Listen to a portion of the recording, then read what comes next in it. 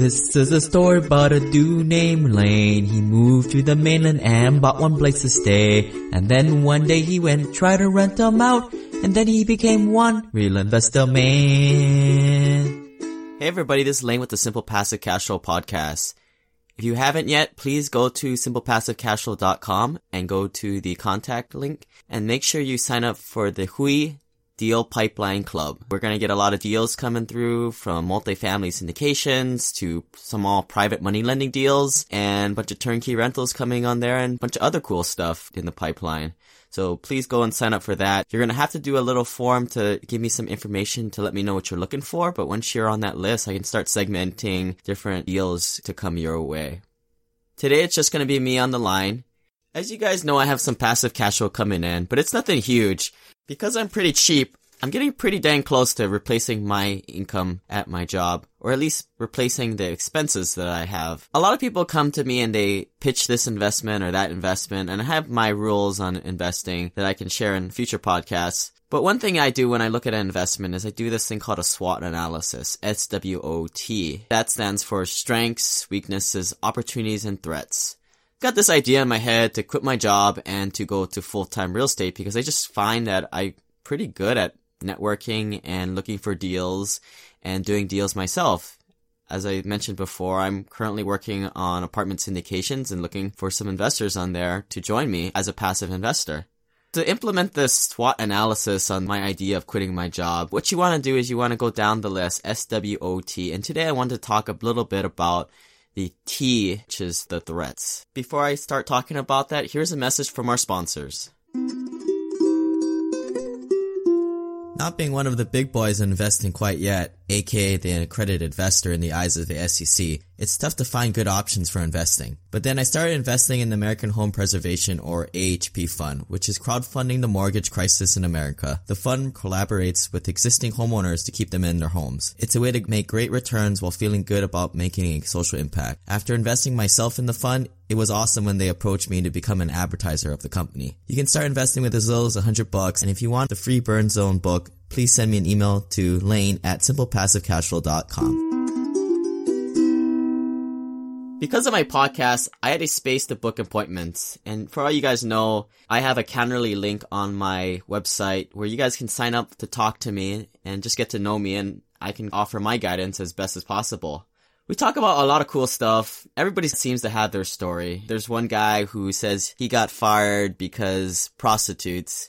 Well, his boss was cooking the books and paying for prostitutes. The guy I was talking to, he just happened to be the unfortunate guy who got fired because they couldn't make the accounting work. Another guy mentioned that he was at work and he saw people getting fired like clockwork every year, and he would see the ambulance go by, and he just didn't want to be the person who was let go the next year and to be in an ambulance. From the people that I talked to, and myself included, everybody has that turning moment where we're like, no, we can't do this. We can't stay at this W-2 job and build somebody else's dream. And these are great conversations. We talk about how much passive income is required. Most will say they need about $3,000 to travel around and do cool things like take photos of their food that they eat.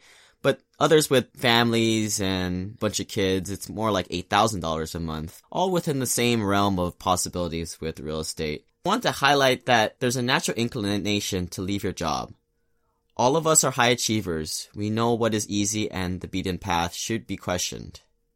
You should stay at your job and keep doing this as a side gig, is what I'm going to try and argue. But people always want to jump into entrepreneurship, and it's really not a great idea or even needed. When we all mean entrepreneurship, I mean not dip your toes in, but going all in. Like Gary Vaynerchuk says he sleeps 4 hours, or Grant Cardone says 10x it. Or how you hear people saying just burn all the boats, go all in. A lot of motivational speakers will tell you to dream big and to commit and go all in. By that fancy car analysis, you can set the bar up high and force yourself to achieve it. They don't know your situation, and oftentimes these gurus are outliers, and oftentimes they themselves did not follow the same advice. This is a survivorship basis. What you're seeing is all the survivors or the people who have made it through, and what you don't see are all the failures. For every entrepreneur who goes all in and even does it as a side gig, only a minority succeeds. To focus only on those successes is a logical fallacy. Despite a superior product and even optimal skill set, so many things can still go wrong in a business. You're not going to give your business what it needs when you're worried about putting food on the table and paying rent. This is called the survival mode. The survival mode causes two things. First, you're less creative in this survival mode. Outsource yourself as much as possible first. Hire the help first, or you will be drowning in minutia. You will not be leveraging your time or your skills. This will require you to create a lean and efficient systems, which is about building a business, and it's all about this at its core.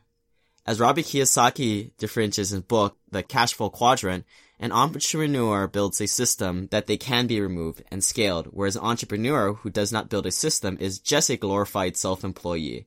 The second, when you are in the survival mode, you're taking unneeded risks and making mistakes such as forcing the wrong deal or giving up excessive equity for exchange of VC capital or any down payment money that you may be taking in.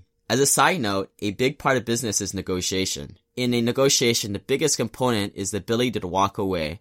Not having a job and supplemental income source or cash buffer torpedoes your pillar to negotiate. You are effectively the emperor with no clothes, and everybody knows it. Everyone you deal with and your customers knows it. Just as any woman can spell desperation, everybody knows that you have nothing to back up your claim at the negotiation table.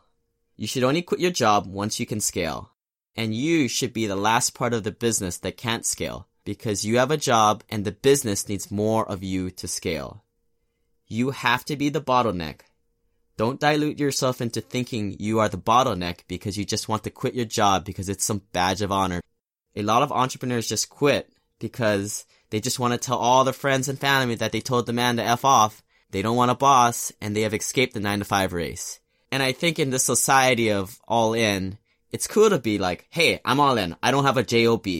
This is all an ego thing. And we need to be conscious when our ego is leading and we are not being logical. I spent a decade working my way up through junior level jobs, being a first level supervisor and managing professional teams, and learned a lot how a mature business works and interpersonal skills that I can put into my managing and leadership roles.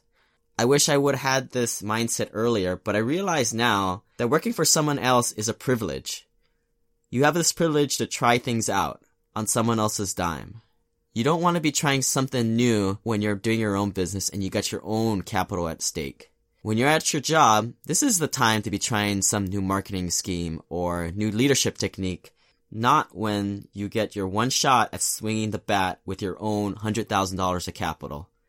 This is not the time to be finding your management style.